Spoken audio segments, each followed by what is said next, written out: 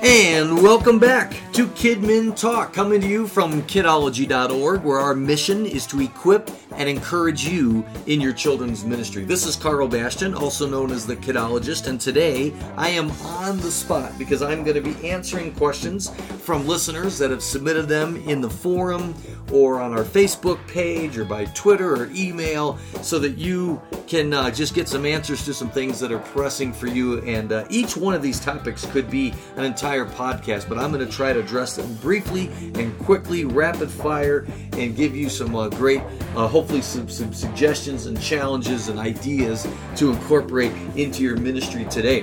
Today's podcast is sponsored by my ebook, The Kidology Way, The 4 Pillars of Children's Ministry. If you're in leadership in children's ministry, you have got to read this ebook. It's not long, it's about 50 pages, double spaced, it's great. But it is going to challenge you. It's going to encourage you. You're going to be saying amen because it's going to affirm things you already believe, but it's also going to give you some practical ideas and suggestions of ways that you can strengthen your ministry around 4 pillars that if you focus on those, you will produce disciples of children that are going to last a lifetime. So I encourage you to download that. It's free for members. It's in the e-store. Just go to kidology.org/4pillars. But right now, it is time for us to dive into our questions, all right? Let me see. I've got several here, and I'm going to kind of just hit these in random order and fire away. The first one is from Robert. Robert writes to me from Mexico. He's a missionary down there. He's also one of our Kidology coaching students. And Robert has just been asked by his senior pastor to create a Saturday morning kids club using the teenagers as helpers, and he doesn't have a lot of time to put this together. So he's asking, what are some important things that I can do to train these young people to help run this Saturday morning kids club that they're going to be starting? And that is a great question. First of all, I've got to plug the Kids Church Cookbook. I believe it's section 4, the one on the kitchen crew. It's all about training young people to serve, and it will go into great detail. But rapid fire answers here. Number 1, you've got to give them ownership. Don't just ask young people to help. You've got to make them part of your team. Don't worry about the fact that they have no idea what they're doing and that they're inexperienced, untrained. They're going to get all of that serving, but give them ownership. Give them important titles. Let them have input into planning this Saturday morning club. So ask them, what do you think the kids would like? What would be fun to do? If you were still a kid, what would you want to do? What would make you come or get you to come to a Saturday morning club here at church or wherever you're hosting it? So give them ownership, all right? Create an identity for them, all right? I always called my kids crew for Kids Church the KC crew, and we had t-shirts made. Some years we had hats made, but it was all about creating an identity so these teens were recognized by the children as being leaders, as being helpers, and that identity that you give them really helps them feel important and be excited about it. But then you need to actually give them some responsibility. So number 1 is ownership. Number 2 is identity. Number 3 is responsibilities. You need to actually give them things to do, all right? Standing around saying, well, just kind of help me out as I need it is not going to work. You need to give them actual responsibilities. I always say I won't do anything that a kid can do. So they need to set up, they need to take down, they can lead the worship, they can do technical stuff. If you got microphone cords you got to run around or PowerPoints that you need to run or overhead projector lyrics that you need to switch during, define the responsibilities and parcel them out and have them do it. But then when you get into training, you need to train them in some relational skills. Let them know they're not just there to work. They're not just there to make your job easier, although they certainly do that.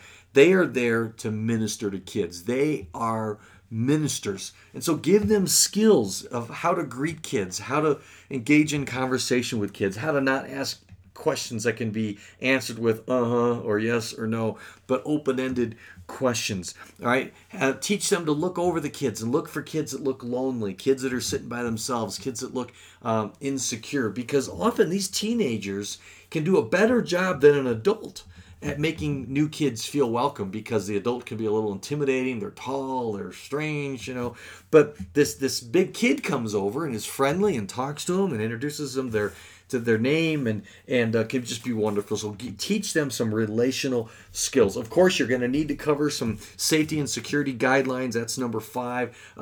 You know, the never alone, and always having 2 adults in the room or 2 leaders in the room. And hopefully you've got those things in place in your ministry. And you need to make sure that the teen workers know those guidelines and understand that they are important. And when they find themselves in a situation where, for whatever reason, because there's sometimes exceptions, they need to make the leader aware of that exception. So the leader is making the decision that an exception is okay, not the responsibility isn't falling on that teenager. And this is obviously to protect the children, but it's also to protect the teenagers, because nothing can be worse than a false accusation or the appearance of something that's not right. And so you want to make sure your kids know those guidelines.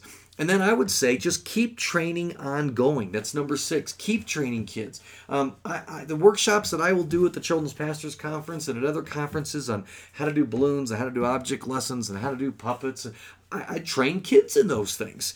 All right, they're never too young to learn those things. I'm in ministry today because when I was a kid and I told my mom that's what I want to do when I grow up, she said, "What's grown up got to do with it? You start now." And so I became a gospel magician and all kinds of things while I was still a teenager. So plan regular training times, whether on a Sunday afternoon with pizza and training, or whether they're once a month on a Friday night. However you have to work it out logistically, make training a regular thing. You don't just train and then put them in work and think the training's done. Because at those regular training times, whether they're weekly or monthly or every other week, whatever you decide, you can ask, how are things going? You can address things that came up, and you can address them in neutral ways instead of making anybody feel bad or giving specific examples. You can just talk about, well, suppose this happens, suppose that happens, and you can even have an understanding that even when everyone knows what incident you're talking about, we don't mention names because we're all learning from all these things. And then number 7, the last one, is just to make it fun. Make serving fun. If the kids that come to help are also getting to play the games and lead in the worship, and they're laughing and they're having a good time before and after as well as during, you're going to have a great program. There's really nothing better than a ministry that's run by young people, because they're going to give you insight, they're going to work hard, they're going to have a great time, the kids are going to respond well to them, and all around it's going to be a great time. So that would be 7 tips for Robert there. Now the next one I've got comes from Joan.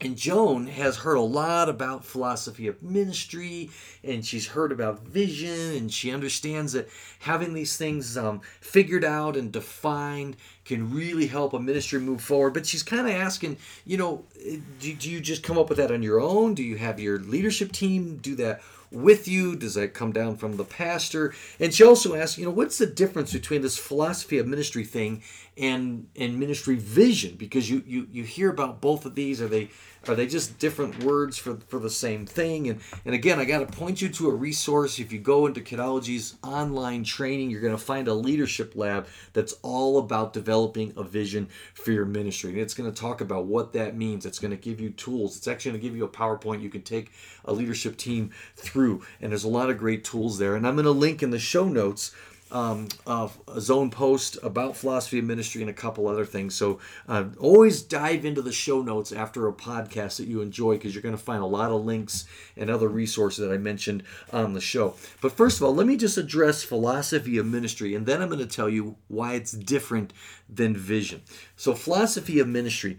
What a philosophy of ministry is, concisely and succinctly, is it's your belief system for how and why you do ministry the way that you do it. And a lot of people, talk about you need to develop a philosophy of ministry. I'm going to surprise you and say you already have a philosophy of ministry. Everyone who's in ministry already has a philosophy of ministry. Now, they may not have it typed up. They may not have it in a nice document. They may not have it on a website. And it may be kind of fuzzy. It may be in development, and it can change a little bit or be matured.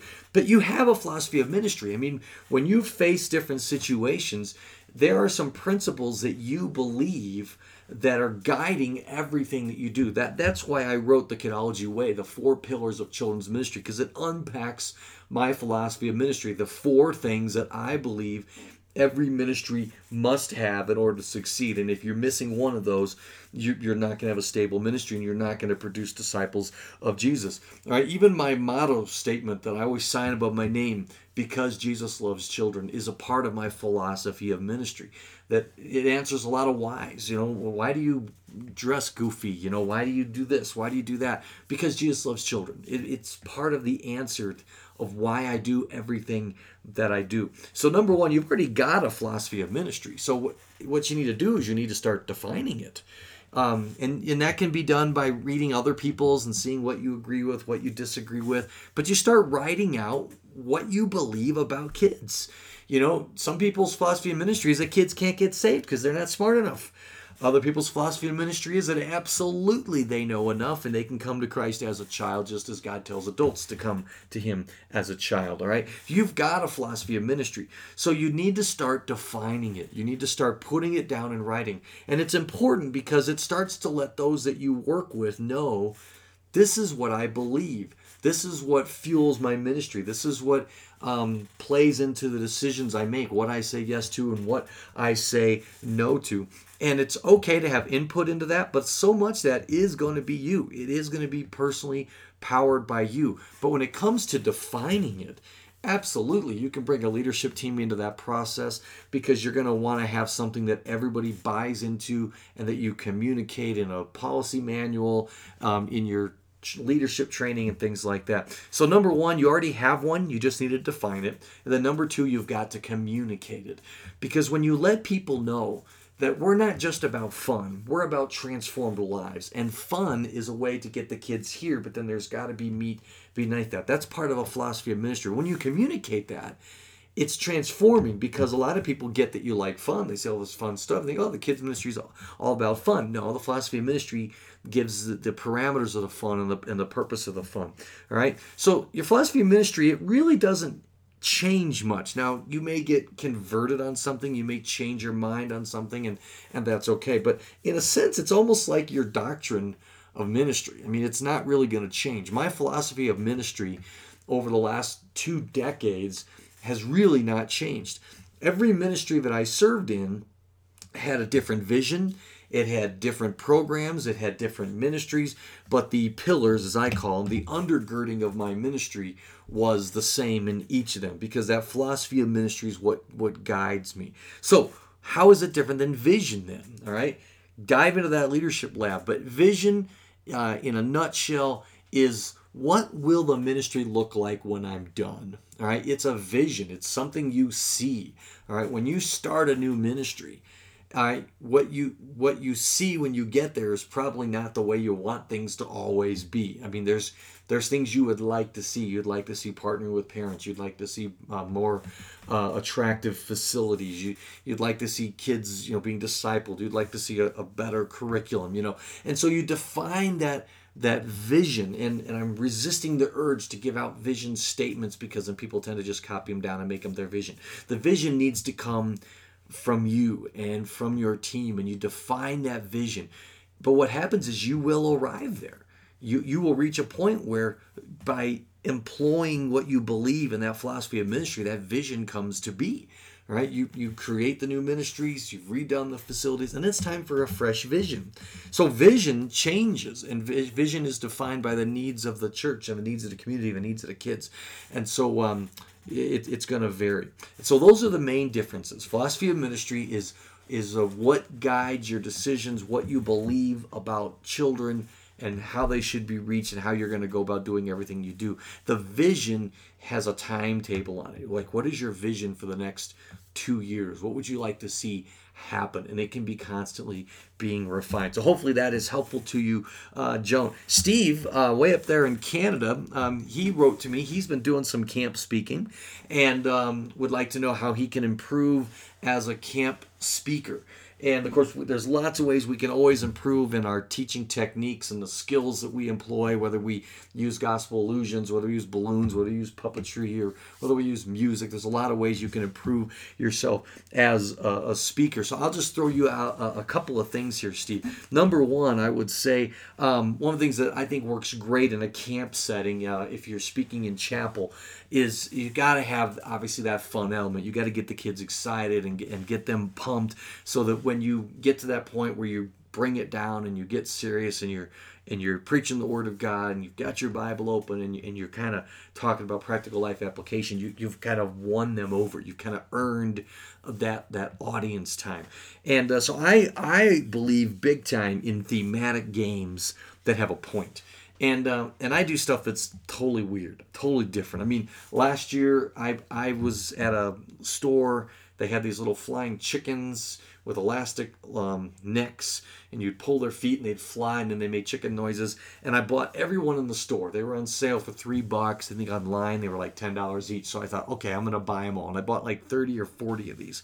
And every game in chapel I did was with these flying chickens, but every single one of them was an object lesson that fit with my lesson. Okay, I think on my blog, yes, there is a blog post called "The Gospel According to Flying Chickens," and I'll link to that in the show notes.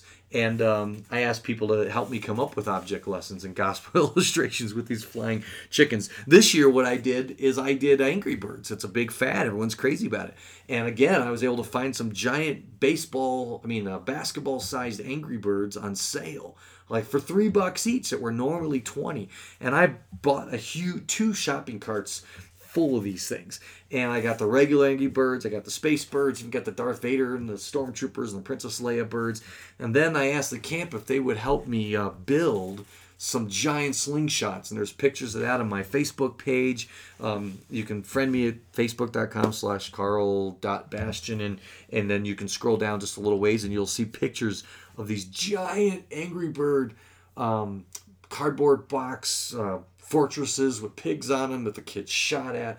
Changed it up every chapel, but there was always an object lesson that went along with those. And if you're dying to know what some of these object lessons were with the Angry Birds, maybe I'll do a blog post soon. I don't want to take any more time on the podcast to give you examples of that, although I'd be happy in the forum discussion. If you ask me there, I'll answer it there. But thematic games with a point. But then Steve mentioned improving his storytelling, and that's important. I think storytelling is incredible at camp. But I would add to that great personal stories. All right, stories that no other camp speaker could tell.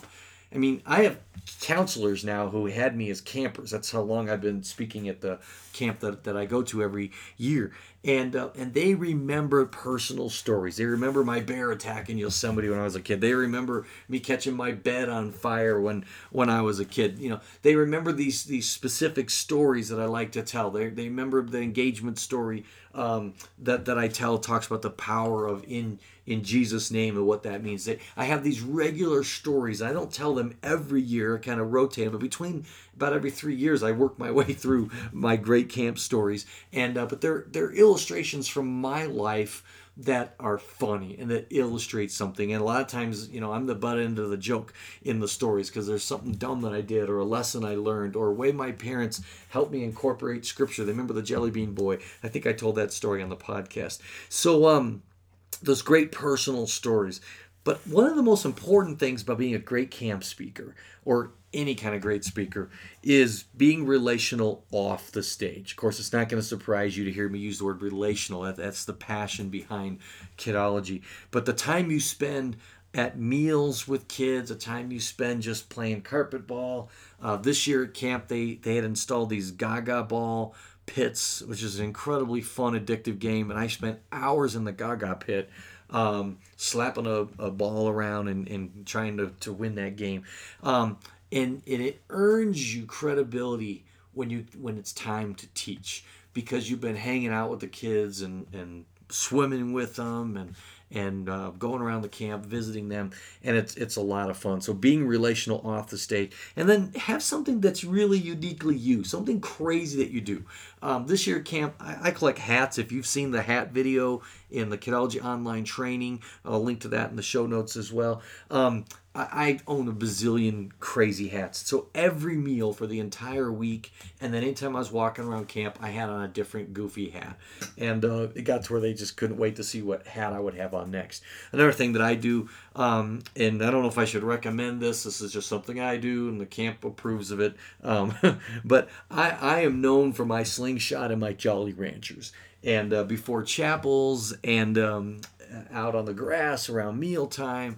I'm shooting Jolly Ranchers with a really powerful wrist rocket, and I've gotten pretty good. Now, this could be dangerous in the wrong hands, but I can hit a specific kid with a Jolly Rancher from 100 yards away, and the counselors get pretty impressed at my accuracy when they can hold out a hat and I can put a Jolly Rancher in it. But obviously, I'm shooting them up. I'm not, beaning a kid with the Jolly Ranchers, but they love just that I go around shooting Jolly Ranchers with a jelly bean. So I have a fanny pack full of Jolly Ranchers the entire week. I buy like 3 or 4 big bags of Jolly Ranchers, and I only have to shoot out 10 to 20 of them per time, and they just go nuts over that. So you can steal that idea, or just come up with something that you do that the kids are going to talk about. Oh, he's that camp speaker with the slingshot and the Jolly Ranchers. And I'll have kids say, because I only speak at the Timberlea 1 week out of the summer, and they have other great camp speakers that come. And so kids that come each year, they'll ask me, "Are you the Jolly Rancher guy?" And because they remember that it's what sets me apart from the other camp speakers, and I know they've got unique things that set them apart from me. Well, let me dive into another question here. Rhonda asked, "How do you provide an inclusive atmosphere for kids with special needs?" Now, obviously, we could do a whole podcast on special needs, but the quick answer to how do you provide an inclusive atmosphere for kids with special needs is to include them. That's how you create an inclusive environment. Now, how do you include kids with special needs when it can be difficult for them? It can be difficult for the kids around them, depending on what the special needs are. And we developed a program in my church that we called Friends. And it basically amounted to recruiting people who would provide one-on-one care for kids with special needs. We also met with the parents of these kids to really hear their perspective on what their needs are, what their kids' needs were, what works, what doesn't work, how long attention span should we realistically anticipate, and then training these friends to sit with them and not feel like they were being policed, but loved, and what appropriate things they could do if they were having a hard time, and where they could go if they just need to go for a walk in the hallway and stay within our safety guidelines. But including them in as many ways as you can, and not isolating them, is the way to create that inclusive atmosphere. And it really takes the effort of recruiting people who can become those one-on-one friends to those kids with special needs, so that they can get the special attention that they often need. Well, let me see here. We got another one here. Glenn, good buddy Glenn. He asked, he wanted my proprietary secrets, he said in the form. No, actually, he said I didn't have to give away any proprietary secrets, but he wanted to know, how do I create Kidmin content? Now, Glenn, I don't know if you're referring to curriculum or articles or in the ministry each week, but it probably is irrelevant as far as answering the question. First of all, I'll say, if you listen to podcast 51, the title was "What Do I Teach Next?" And I got into this in depth, and it's also a part of the Kids Church Cookbook Part 7, which gets into really explaining what a scope and sequence is. But you got to start at that high level where you really are thinking about, what am I trying to accomplish in the lives of my kids? What are the important things that they need? And you got to start at that high level. Too many people run their ministries like a pinball machine, bouncing from thing to thing to thing, and they don't have a grand plan. They don't have an overall strategy of what they're trying to accomplish in the limited years they have with these kids and the limited hours or hour each week that they have with these kids. So you start at that high level, you define all that in that 7th Leadership Lab part of the cookbook. I actually provide the tools where I scope out what I'm going to teach for the next 3 years. And you have to be flexible, because that constantly could be changing. But when you map out what you're going to be teaching and what you want to be accomplishing with your kids in the years ahead, even when you change it, you have to cut something out to put something new in, new curriculum you found. At least you know what you're cutting out, as opposed to always having this blank that's about 6 weeks out. You have no idea what you're going to be doing 6 to 8 weeks from now or next quarter. And but then it breaks down into weekly lessons, or whether it's articles or whatever kind of content you're creating. And you always have to have the big idea.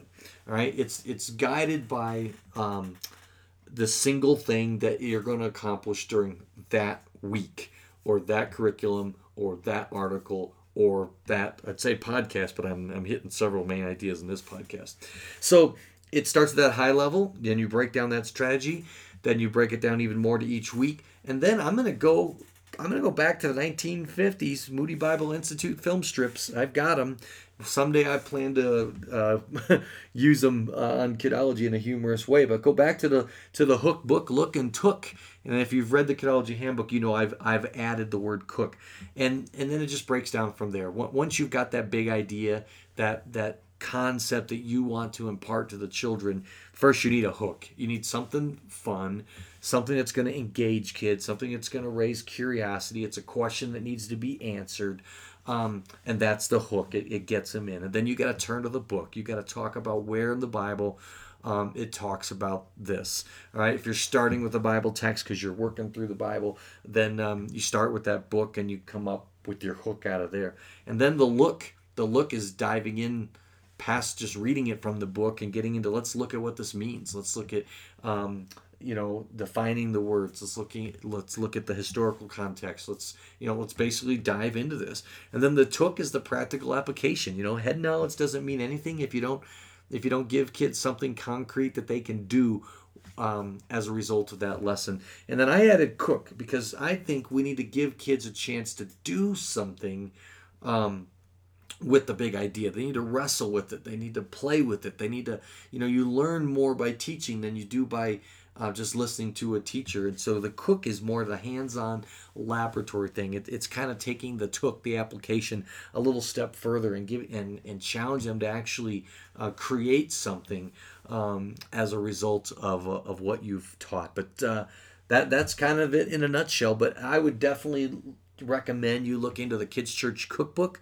It gives away all my proprietary secrets. I mean, it is there where I get creative ideas. I broke down the creative process, but what actually is going on in my brain when I'm coming up with creative ideas, what I do when I'm stumped and I have a blank piece of paper and I need creative ideas for writing curriculum, all my secret sources for where I get inspiring props and ideas, and the mental things that I do, going through the alphabet, doing rhyming words, things like that. It's all in there in the Kids Church Cookbook. I've given it all away. Well, let me see here. We got another one here. I got one from a senior pastor, and he asked that I not mention his name. Okay, Bob? Oops, no, his name's not Bob. But I thought it was pretty cool that a senior pastor contacted me, and he did it through Facebook messaging, so it wouldn't be public. And the reason he did it privately is he kind of felt not bad about his question, but he didn't want to get in trouble or with any of the volunteers in his ministry. But his concern is a valid one, and I'm glad that he's concerned about it. And his concern is with church attendance of volunteers. And I'm glad he's feeling that need, because I know a lot of children's ministry workers struggle with this as well. They're serving, and they're doing so much in the kids' ministry that they're never getting to big churches, as us Kidmans like to call it. We like to call it big church. I don't know that we'd like to call what we do little church, but that's what we call it. And so he's asking, should he really be following the attendance of the volunteers? Should he be tracking that? How hard should he try and enforce? And he shares a story about one of his volunteers who occasionally he'll try to make arrangements so that they don't have to serve, but then they don't even come to church. They'll use that just to stay at home or do things with the family. And of course, family things are great, but doing them on Sunday in lieu of church because they don't have any children's ministry responsibilities that Sunday kind of strikes this pastor as not exactly why he worked hard to get them a Sunday off. It wasn't to get them a Sunday off at church. It was so that they could come to church. And he talks about so that they can be in line with what the rest of the body is learning and the vision and the direction of the church. And this is definitely a struggle, not only for senior pastors, but for volunteers. And I would say to this pastor, first of all, I don't think you're out of line as a shepherd to just in a non-legalistic judging way just to confront a volunteer, or just to start with a question. I always start with questions. Hey, I'm just curious how often you get to come to church. And if they don't come often, just ask them why, or ask them when the last time that they've been there, and ask if it's a struggle for them, and do it as approach of being concerned for them and wondering, not because hey, I'm the pastor and I think you should be coming to hear my great sermons, and people will respond to that. But I also think there's a place for having clear expectations in the job requirements of volunteers. I'm amazed at how many churches don't even have job descriptions or requirements for their volunteers, and you've got to start there. There's got to be a level of expectation of what you require, and you can require church attendance. Now, again, we don't want to be legalistic. Our salvation is not based on the do's and don'ts and the things that we do and don't do. And I'm not one that says you can't miss church for a family thing or a special event or something like that. But there's an underlying principle of being a part of the body and not forsaking being together. And I think calling our volunteers to that is important. But at the same time, sometimes we have to help facilitate that, because it is hard often for volunteers to get to big church. So, can we provide them CDs or MP3s of the message 4 times that they're serving, so that they can hear what they missed out on? Do we have special Sundays, whether it's Fifth Sundays or the first Sunday of the month is a family week, or bringing in professional entertainers, a magician or something once in a while, so that all the volunteers can have the Sunday off, or having all the elders and deacons substitute, give all the Sunday school teachers a Sunday off for an appreciation. There's got to be a teamwork. So I think the pastor needs to work with the children's ministry leadership in coming up with a strategy that feels like a shepherding strategy, to make sure that they stay fed and encouraged. Because if you don't do that, otherwise, you can have volunteers who, when they finally do quit, because they feel bad to quit for a long time, they never serve again. I mean, how many times have we tried to recruit and people have shared, well, I used to serve in the children's ministry, and it's kind of like they did their time. But they know they never got to go to church, and they missed out on a lot of adult fellowship, and they really don't want to go back to there.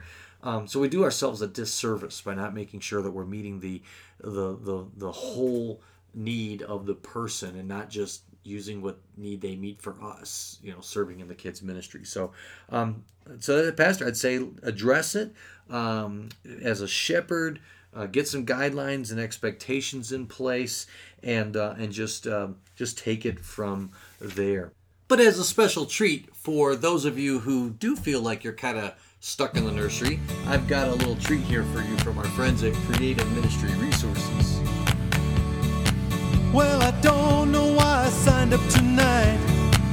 I got a feeling that something ain't right. It's been hours since I sat in a chair, and I think that I might pull out my hair. Babies to the left of me, diapers to the right. Here I am, stuck in the nursery with you. Yes, I'm stuck in the nursery with you, and I'm wondering what it is I should do. I've got baby food here on my face, and there's diaper rash all over the place. Babies to the left of me, diapers to the right. Here I am, stuck in the nursery with you. Well, it's getting pretty noisy, and it doesn't smell like ministry. When I saw it was my Sunday, I got down on my knees and begged, please.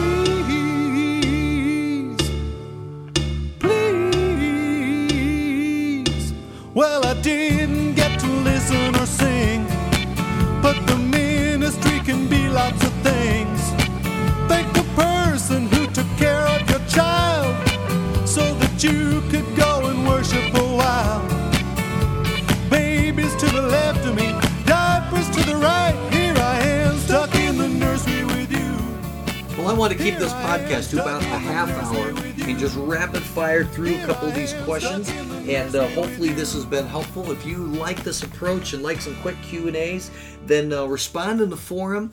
Give me your questions, what you'd like me to address, and I will do this again in the near future. I'll keep collecting some questions. I hope you're having a great summer. I hope that you'll visit us on Kidology. Summers are tough for us. People are off doing camps and vacation Bible schools and everything else. So make sure your membership is up and it's renewed so you're not missing out on all the incredible benefits of a Kidology membership. It's time to start stocking up on your fall curriculums and the resources that you need for this fall. And we love when you support our ministry by doing your Kidmin shopping on Kidology. We're a nonprofit ministry. We appreciate your support as we work hard to find the deals and create deals and get discounts for you. Thank you for your support by shopping on Kidology. We're going to keep being an advocate for you to equip and encourage you in your children's ministry. And just thank you so much for how you make that possible through your membership and through your shopping in the store and using the resources and things that we make available. And never hesitate to let us know if there's something we could be doing, something we could be creating, or something we could do better to equip and encourage you in your children's ministry. Well, this wraps up the Kidologist on the Spot. Remember, you can help shape the show by communicating in the forum discussion. There's one linked at the show notes for this podcast. It is loaded with links and articles on Kidology, and so would love for you to check that out. Also, you can email me directly at carl@kidmintalk.com. If you're on Twitter and you like to tweet, it's simply @KidminTalk. My personal one is @Kidologist, but I answer both of them. And I look forward to sitting down with you again. Thanks for your encouragement. Thanks for your feedback. Thanks for providing the questions and ideas for what you would like me to talk about here on Kidmin Talk.